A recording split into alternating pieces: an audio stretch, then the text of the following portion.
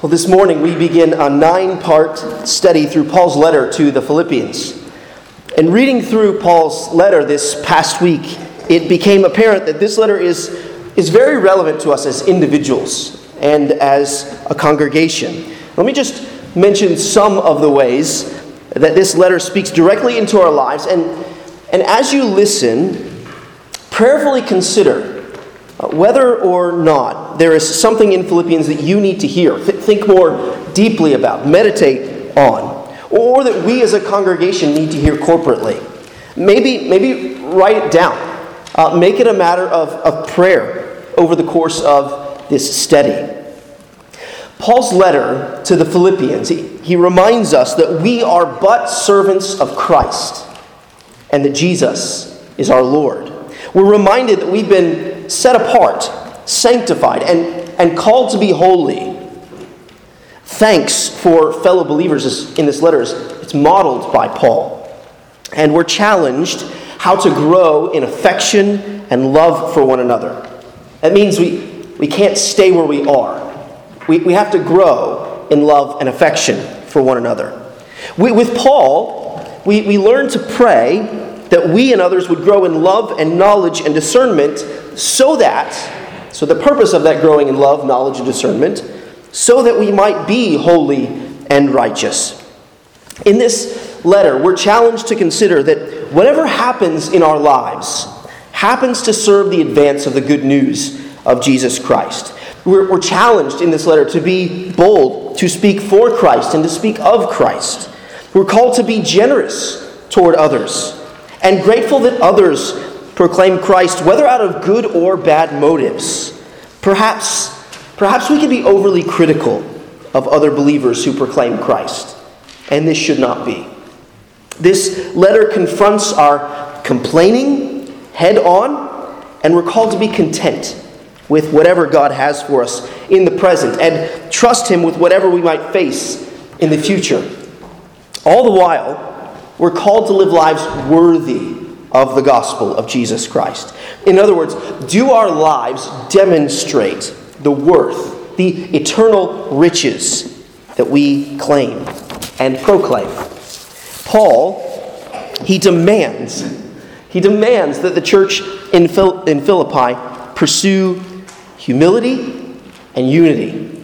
He actually commands them to rejoice, to be joyful. Did you know that you could command someone to be joyful, to rejoice? He calls the Philippians and us not to serve their own interests, but the interests of others.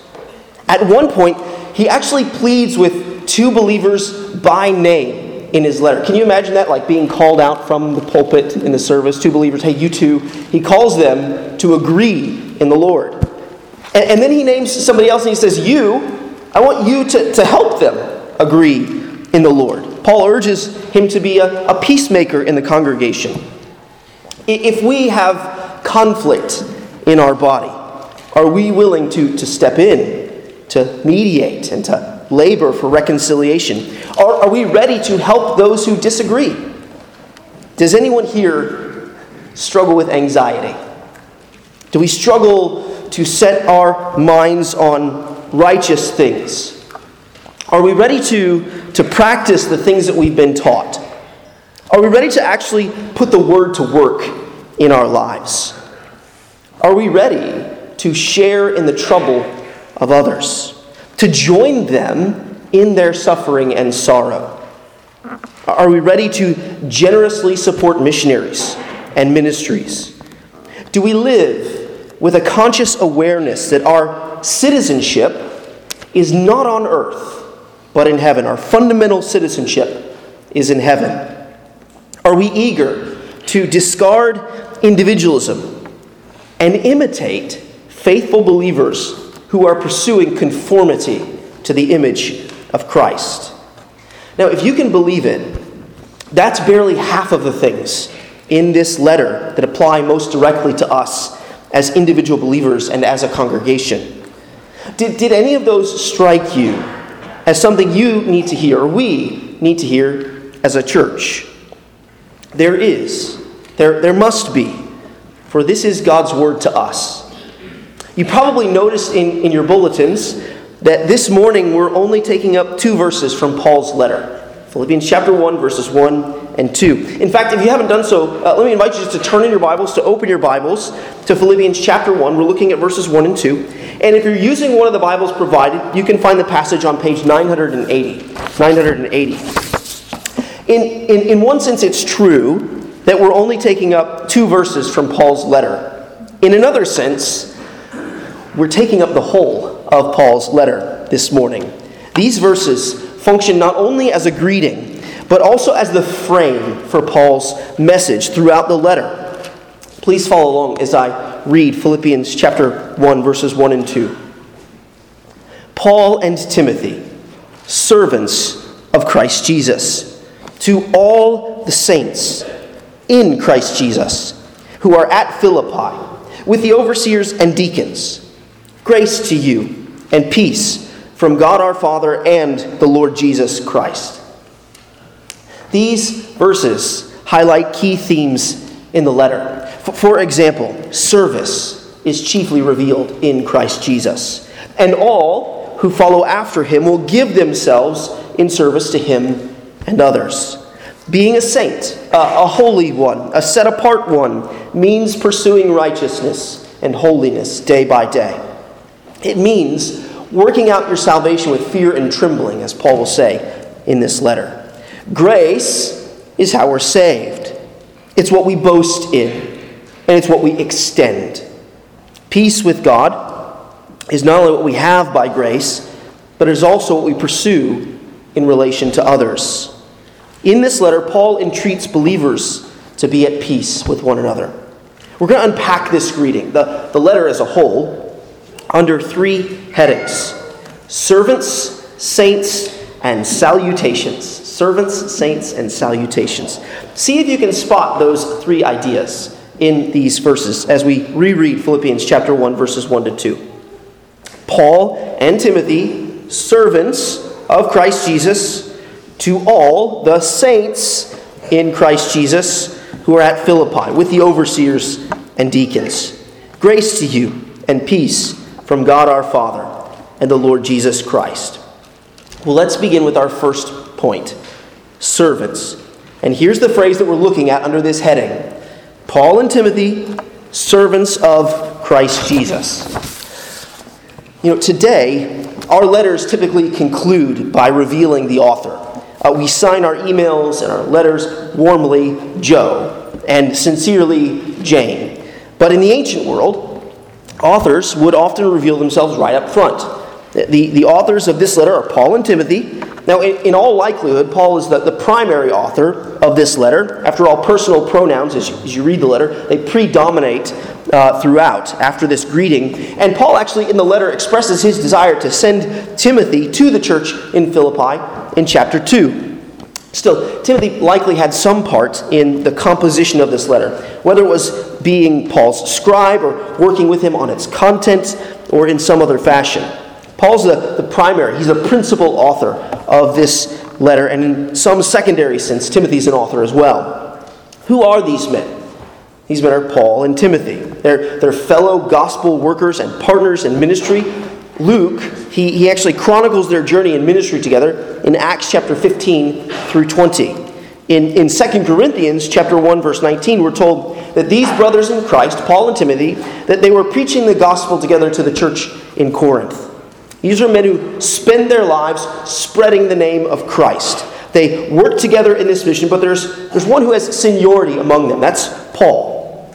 Paul, he has a remarkable story. He first appears in the New Testament under the name Saul of Tarsus in Acts chapter 7, verse 58. Though he was wicked, he was something of an early Renaissance man.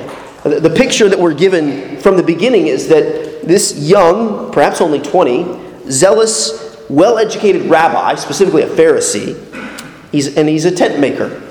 He seems to have happily participated in the persecution of the church in Jerusalem, even going from house to house, ravaging the church and dragging men and women off and committing them to prison. We're told in Acts chapter 9, verse 1, that while he was still breathing threats, murderous threats against the disciples of the Lord Jesus, he received special permission from the Jewish authorities in Jerusalem to leave Jerusalem, to go and capture Christians, and to bring them back to Jerusalem bound. But something remarkable happened between Paul's zealous persecution of Christians in the church and this really affectionate letter to the church in Philippi. We should read what happens to Paul. So, keeping one finger here in Philippians, we're going to do this a lot today. Keeping one finger here in Philippians, turn in your Bibles to Acts chapter 9. And if you're using one of the Bibles provided, you can find the passage, I believe, on page 917. Acts chapter 9. I want us to read Acts chapter 9, verses 1 to 6. Take a look at what happens to Saul, who we now know today as Paul. Acts chapter 9, verses 1 to 6. But Saul, still breathing threats and murder against the disciples of the Lord, went to the high priest and asked him for letters to the synagogue at Damascus, so that if he found any belonging to the way, that's any belonging to the way of Jesus Christ, any belonging to the way, men or women, he might bring them bound to Jerusalem. Now, as he went on his way, he approached Damascus, and suddenly a light from heaven flashed around him. And falling to the ground, he heard a voice saying, "Saul, Saul, why are you persecuting me?" And he said, "Who are you, Lord?" And he said, "I am Jesus, whom you are persecuting. But rise and enter the city, and you will be told what you are to do." From here, Saul's life was forever changed. Not only did his name change from Saul to Paul, but after this, instead of persecuting the church, he started preaching to the church. He even started preaching in places that had no church. That's how he ended up in Philippi and starting the church in Philippi. Paul planted the church in Philippi between 49 and 51 AD. And he wrote this letter to the Philippian congregation sometime between 51 AD and 63 AD, depending on where you think he was at the time of the writing of his letter. Well, where was Paul when he was writing this letter? Turn back to Philippians chapter 1, and we'll see it right there in verse 7. That's page 980 of the Bibles provided. Take a look at Philippians chapter 1, verse 7. We read this there. "It is right for me to feel this way about you all, because I hold you in my heart." What a difference in Paul's life, right? He used to hate Christians, but now he's holding them in his heart. "It's right for me to feel this way about you all, because I hold you in my heart. For you are all partakers with me of grace, both in my imprisonment and in the defense and confirmation of the gospel." Paul, when he wrote this letter, he was in prison. This happened over and over and over again throughout Paul's life. When he writes this letter, there are at least 4 possible places for Paul's imprisonment: Rome, Ephesus, Corinth, and Caesarea. Paul's imprisonment is mentioned also in verses 13 and verse 17 of chapter 1.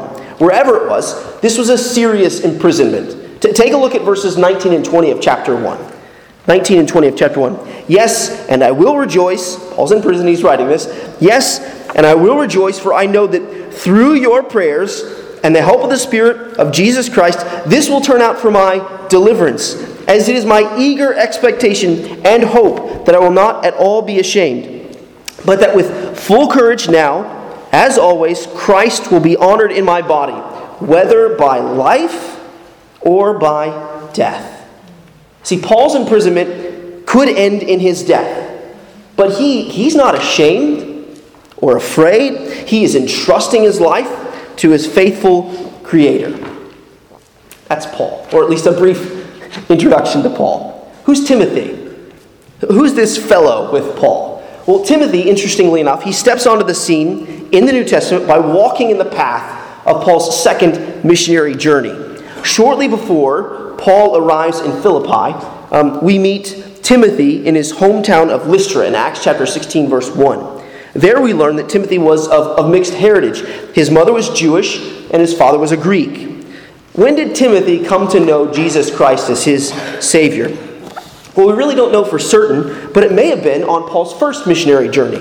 Paul had passed through Timothy's hometown on his first journey. So perhaps Timothy had heard his preaching before. Whatever the case may be, we know that from Paul's second letter to Timothy, 2 Timothy, that his heart had been prepared to receive the good news of Jesus by his mother, Eunice, and his grandmother, Lois, through their training him in the Old Testament scriptures. Through Paul's we learn that Timothy was sent often to kind of handle apostolic business for Paul here and there. We'll actually see that in Philippians chapter 2, verses 19 to 23, that Paul intends to send Timothy to the Philippian congregation to report back on how the church is doing. Timothy served Christ with Paul, and essentially we'll hear Paul later say that he's his son in the faith. So Timothy is a very dear person to Paul himself. Timothy's mentioned in three special letters from Paul. He's actually mentioned in more than three letters, but what's peculiar about Timothy's mention in the letters of Philemon, Colossians, and Philippians is, as you probably guessed, Paul's writing these from prison. So let's just stop and think about this for a moment. Paul, a considerably older man than Timothy, likely, is writing letters to the churches he loves and serves. He's bound in chains, and Timothy is serving Christ with him. Take a look at verse 1 again of Philippians chapter 1. How do Paul and Timothy identify themselves? They identify themselves as servants of Christ. Here's the thing. Paul's no commoner in the eyes of the Christian church. And he's no common convert. As we read in Acts chapter 9, Paul was addressed by the risen Lord Jesus on the road to Damascus. That was his conversion experience. What is more, as we learn in Acts and in his other letters, he was divinely commissioned to speak for the Lord Jesus. He's an author of inspired Holy Scripture. He is a special figure in the early church, and rightly so. He was an apostle. But notice here, he doesn't identify himself by his apostolic status. He identifies himself as a servant. This had to be intentional, I think, on Paul's part. In 8 of his 13 letters, the majority of his letters, Paul identifies himself as an apostle of Christ Jesus.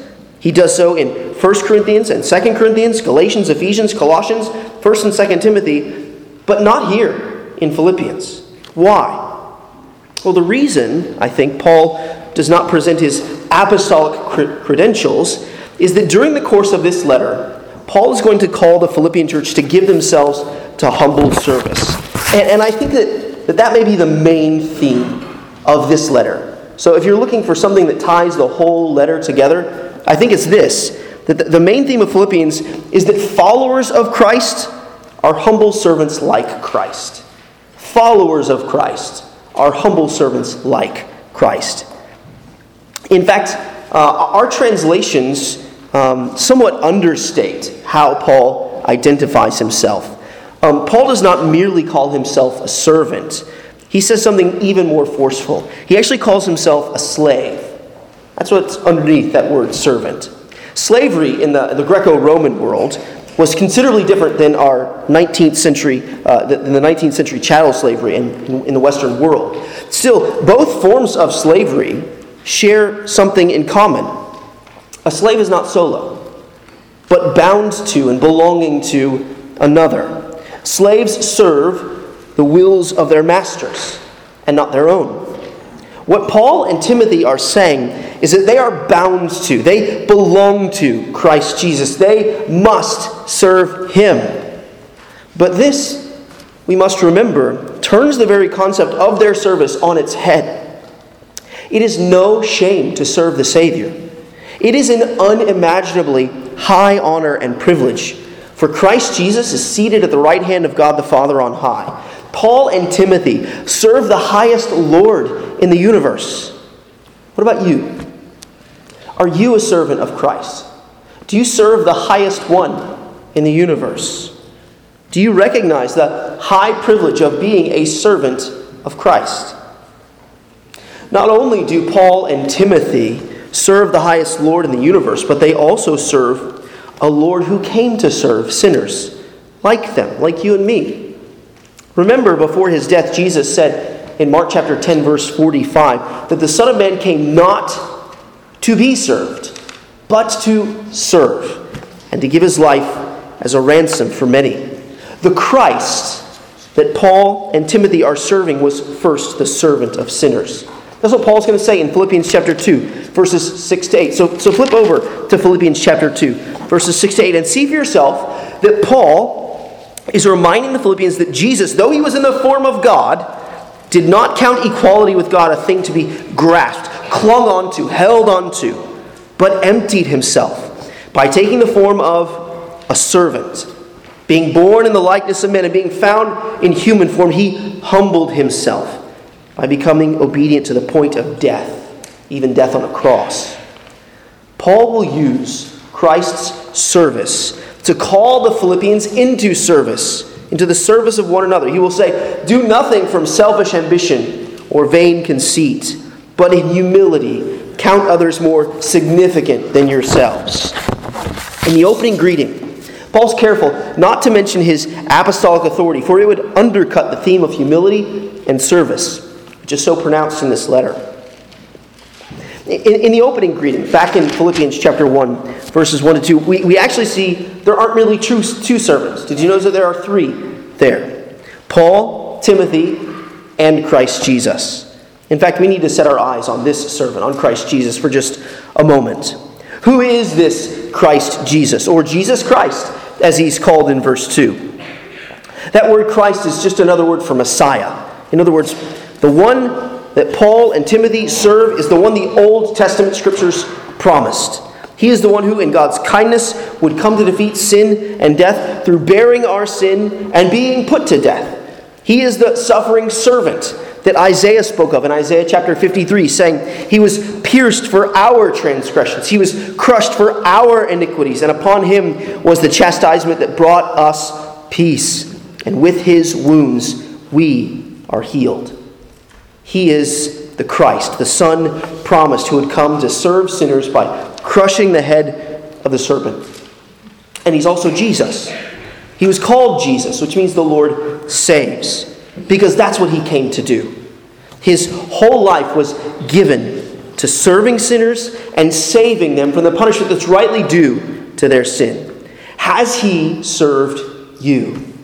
Is he your Messiah, your Savior? He is, if you have confessed your sin and confessed your need of him.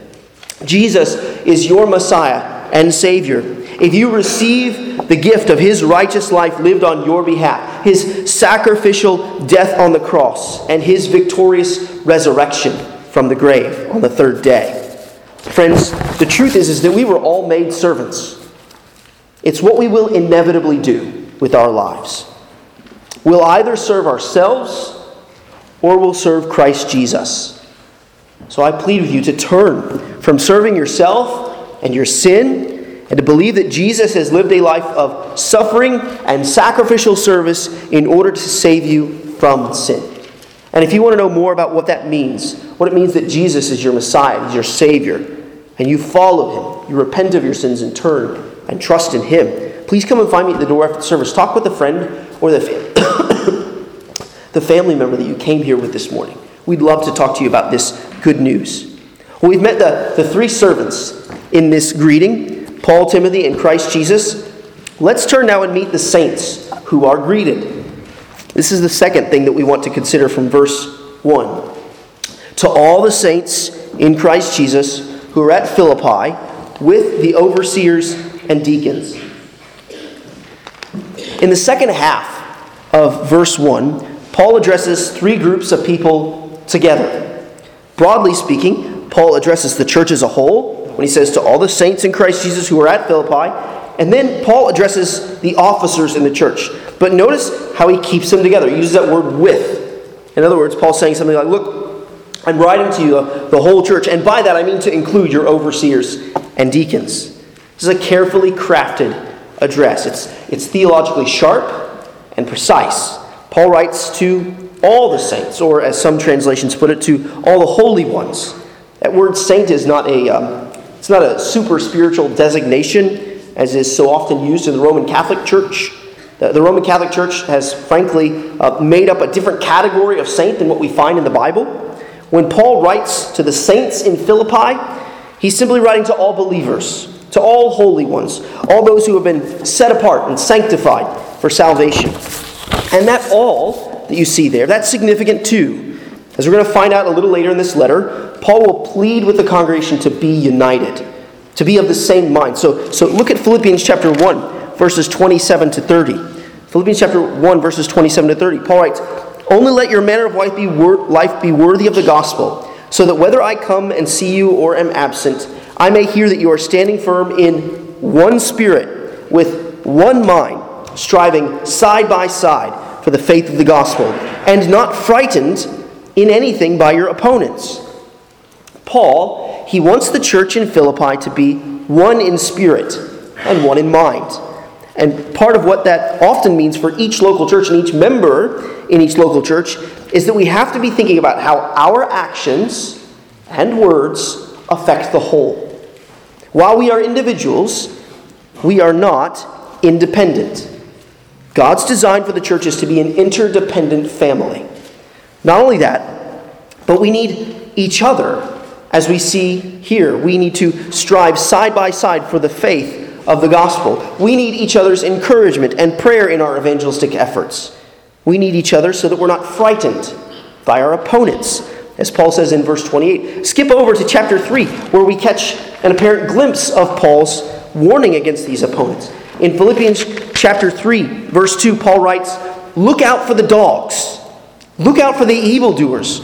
Look out for those who mutilate the flesh." Scholars reasonably suggest that these were Jewish missionaries who were aggressively pushing for converts at Philippi.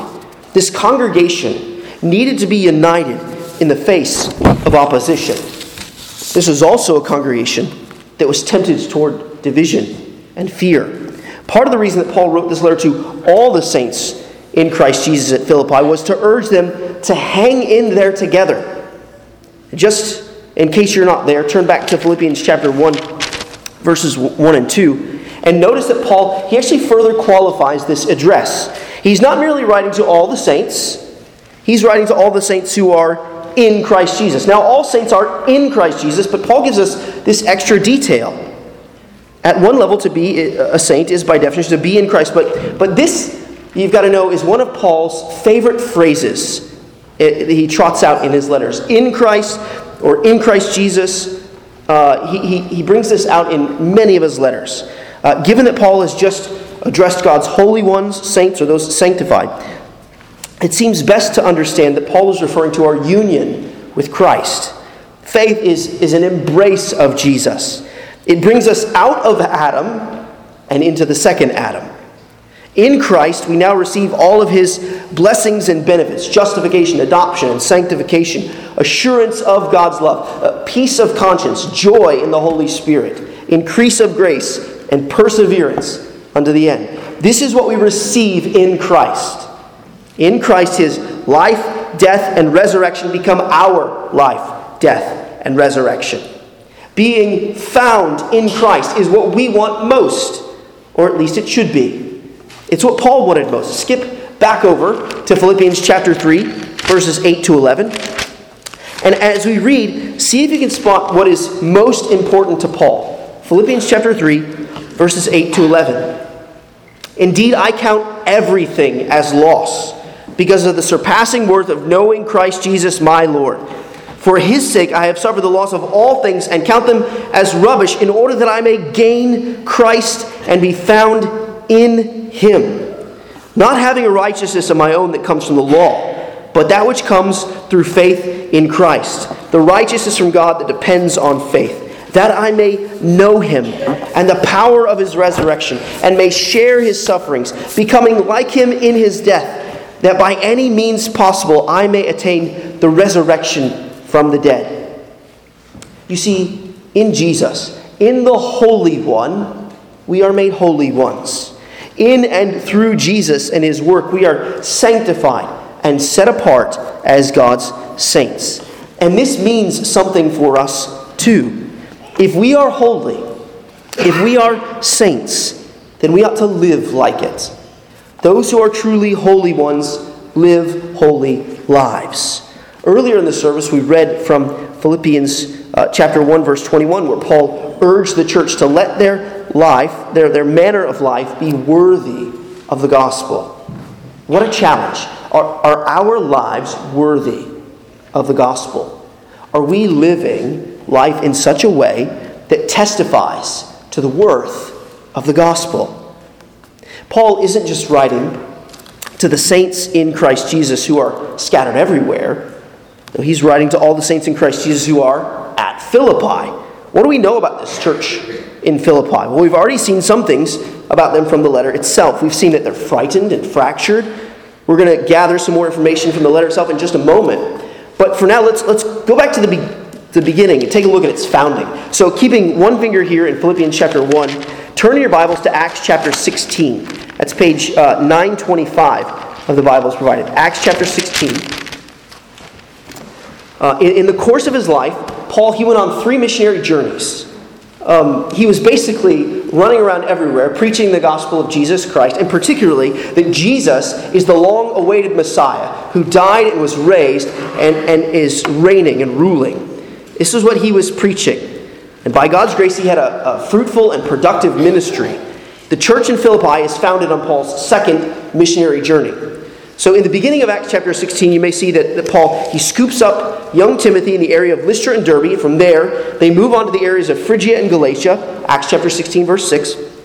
And that's where they are when they're stopped by the Holy Spirit. They're stopped. And Paul, he has this vision in the night of the man from Macedonia calling them to come over and help them. And it's through that intervention of the Holy Spirit that the church in Philippi comes into existence. So follow along as I read in Acts chapter 16, verses 11 to 15. This is how the church gets started.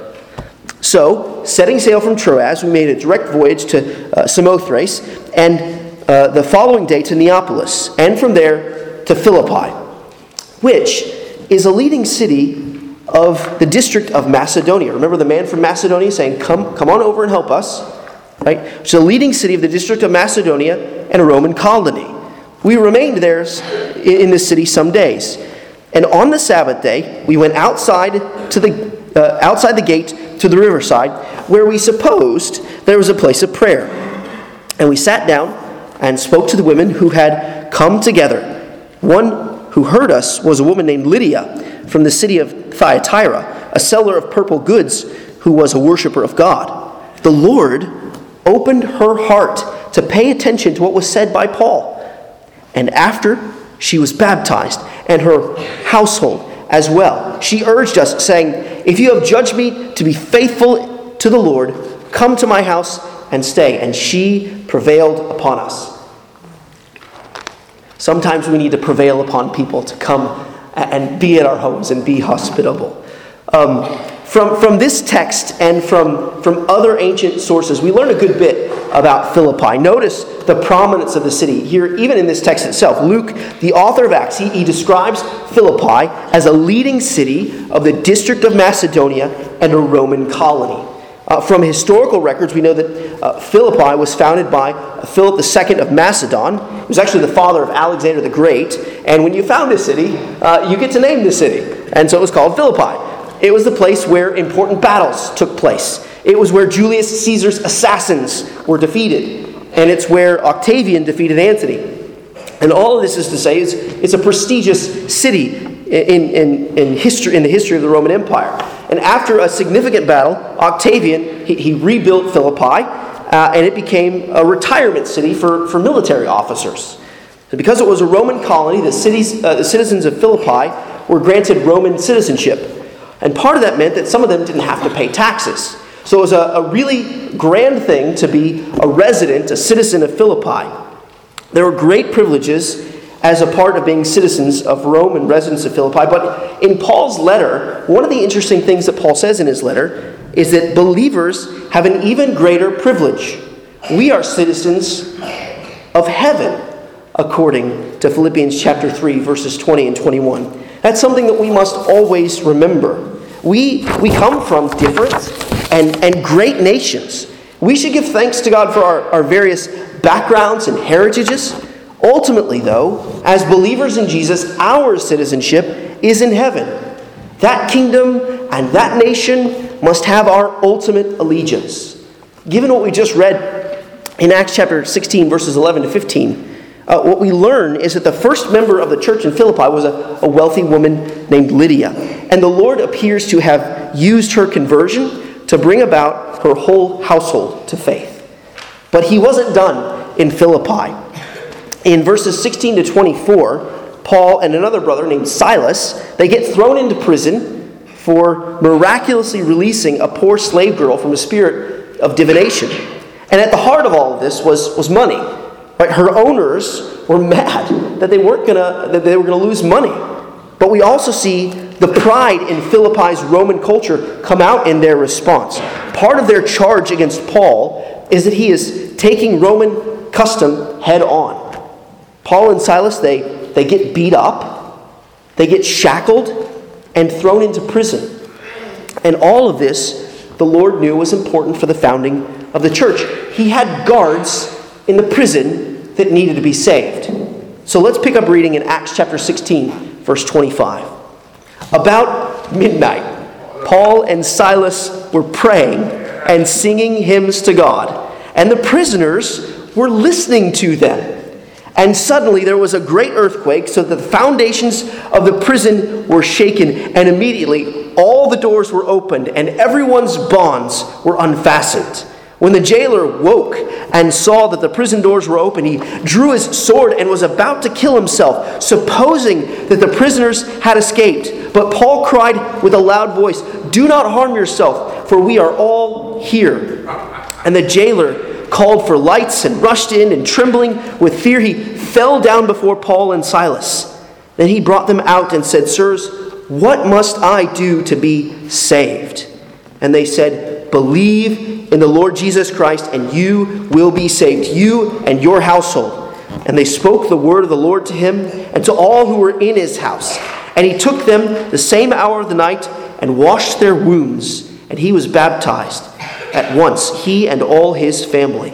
Then he brought them up into his house and set food before them, and he rejoiced along with his entire household that he had believed in God. A wealthy woman and her household, a jailer and his household. This is how church in Philippi starts.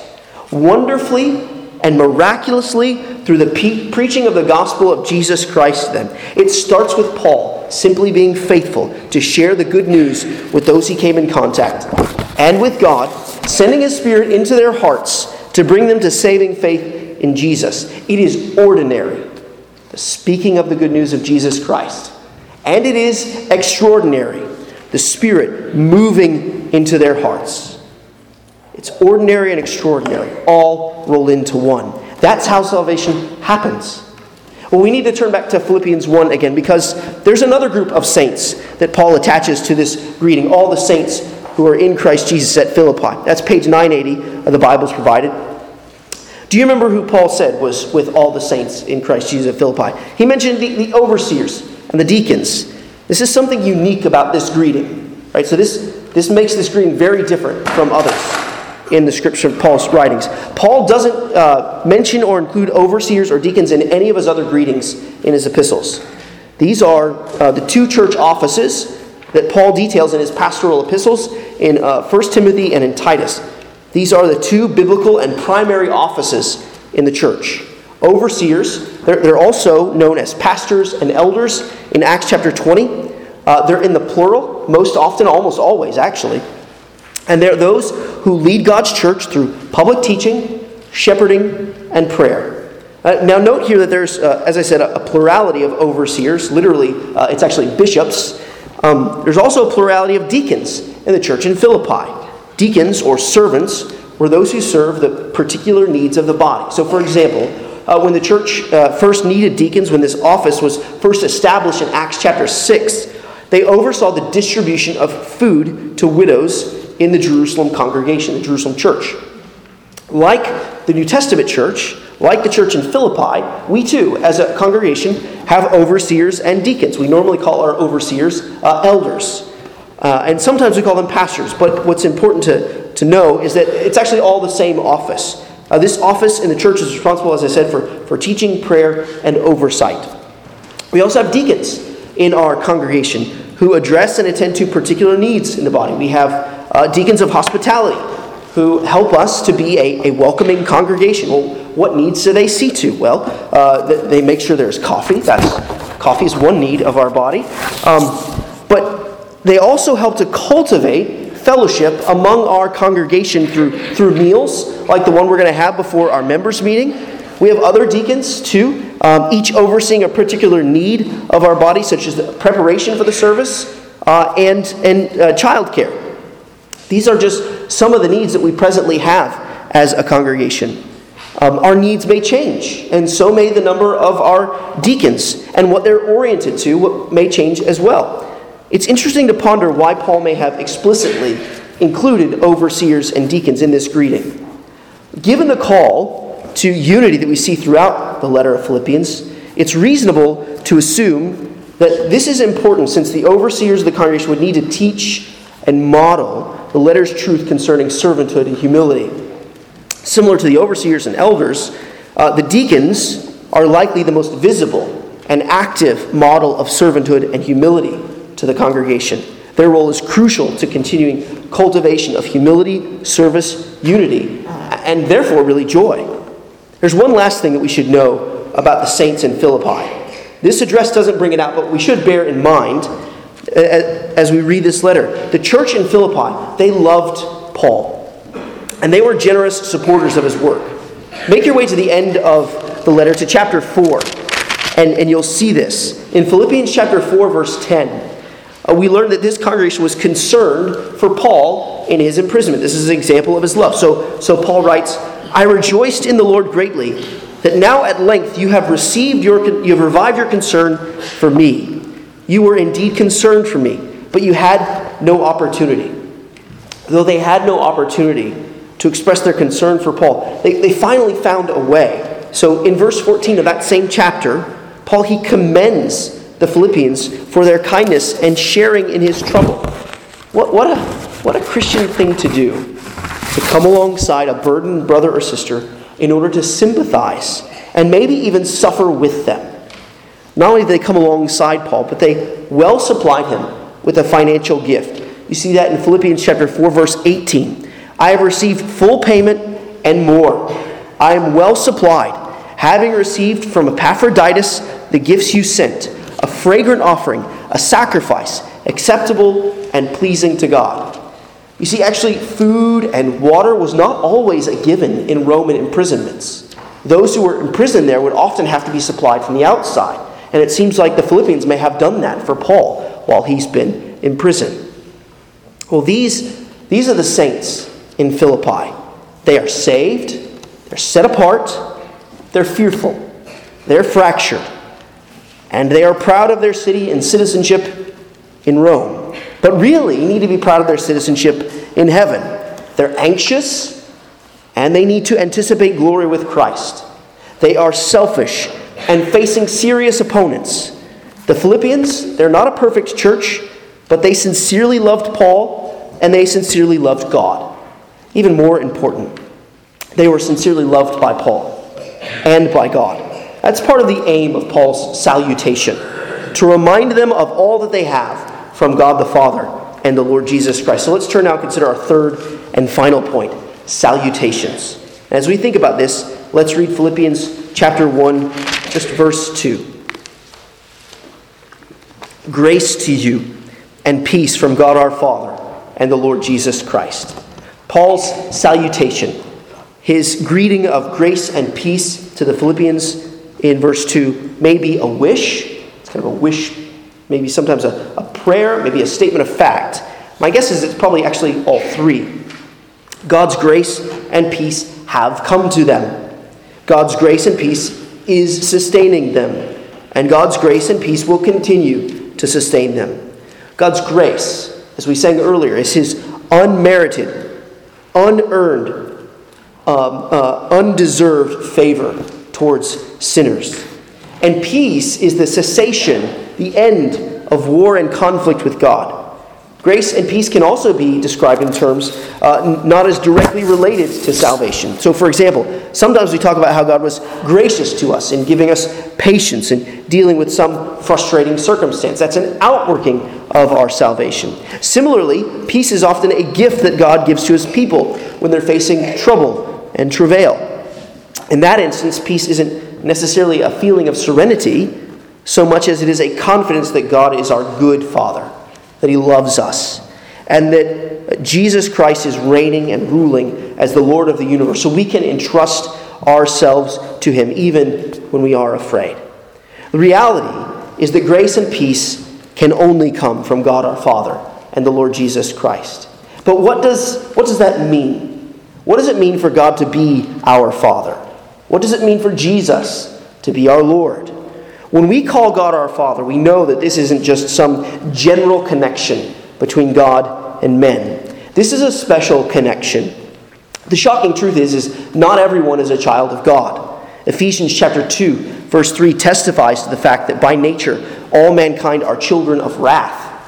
Jesus, in John chapter 8, verse 44, even points out that the devil is the father of the Jewish religious leaders. Apart from union with Christ, Adam is our father. Naturally, we are not children of God, but supernaturally and spiritually we are made children of God. Once we were not God's people, but through his mercy and grace, we become God's people. Jesus is actually the key to understanding what it means that God is our Father. In John chapter 1, verse 12, we learn that all who receive Jesus, that is, all who believed in his name, he gave the rights to become children of God. This is good news, isn't it? The holy God makes us his children. Adoption is God's work through his Son and his Spirit. In adoption, God brings us into his heavenly family. And so through adoption, God becomes our Father. Through the redeeming work of Christ and the uniting power of the Holy Spirit, we are made children of God. We don't adopt ourselves into God's family. That's not how adoption works. No, God adopts us. So when Paul tells the Philippians here that God is our Father, he is speaking about how God the Father has moved toward them and us in love. And it's no wonder that the Apostle John exclaims in 1 John chapter 3, verse 1, "See what kind of love the Father has given to us, that we should be called children of God." And so we are. God is not just a Father to us. He is the best Father that we could ever have, hope for, or want. Our Heavenly Father is full of boundless love toward us. We know this, for as a father shows compassion to his children, so the Lord shows compassion to those who fear him. Psalm 103, verse 13. Generous, gentle, and gracious. We do not just have a good Father. We have the best Father. The Holy God makes us his children, and he does it by faith in his Son, the Lord Jesus Christ. Now, that Paul mentions the Lord Jesus Christ in such close connection to God the Father is significant. This is more than likely an attestation to the divinity of Christ, and it's certainly a statement of his exaltation and his authority. Notice that on the two previous occasions, Paul referred to Jesus as Christ Jesus. But here Paul exchanges Christ Jesus for the Lord Jesus Christ. Could it be that the saints in Philippi are struggling between submitting to the lordship of their Roman ruler and the lordship of their heavenly ruler? Isn't this something that we should keep in mind as we seek to obey the earthly authorities that rule over us? He is the Lord Jesus Christ. He's the master of Christians, the one whom we are to obey. He is the one we are to serve, just as Paul gave himself in service to Christ. And this brings us back to the beginning of our text and the conclusion of this sermon. We've met the servants who are sending this letter, and the servant who suffers to save. We've met the saints in Philippi and those who lead them. And we've heard Paul's salutations, his greeting and prayer of grace and peace to the church. And there's just one last thing that we can't be sure to miss. Though this letter is sent to the church in Philippi from Paul and Timothy, ultimately this letter is about Jesus and what it means to live, love, and serve like him. 3 times in these 2 verses, Paul mentions Jesus. Do you see that there? 3 times. As we read this letter, as we hear its exhortations and receive its instructions, we must keep Jesus in view. Jesus is our model, and he is our mold. He is our model, the one we are to follow. He is our mold, the pattern that our lives are to be shaped into. Should the Lord Jesus tarry through our study of this letter, pray that we would come to know Jesus more. Pray that we would long for his appearing and serve him with greater humility and joy. Would you join me in prayer now? Let's pray together.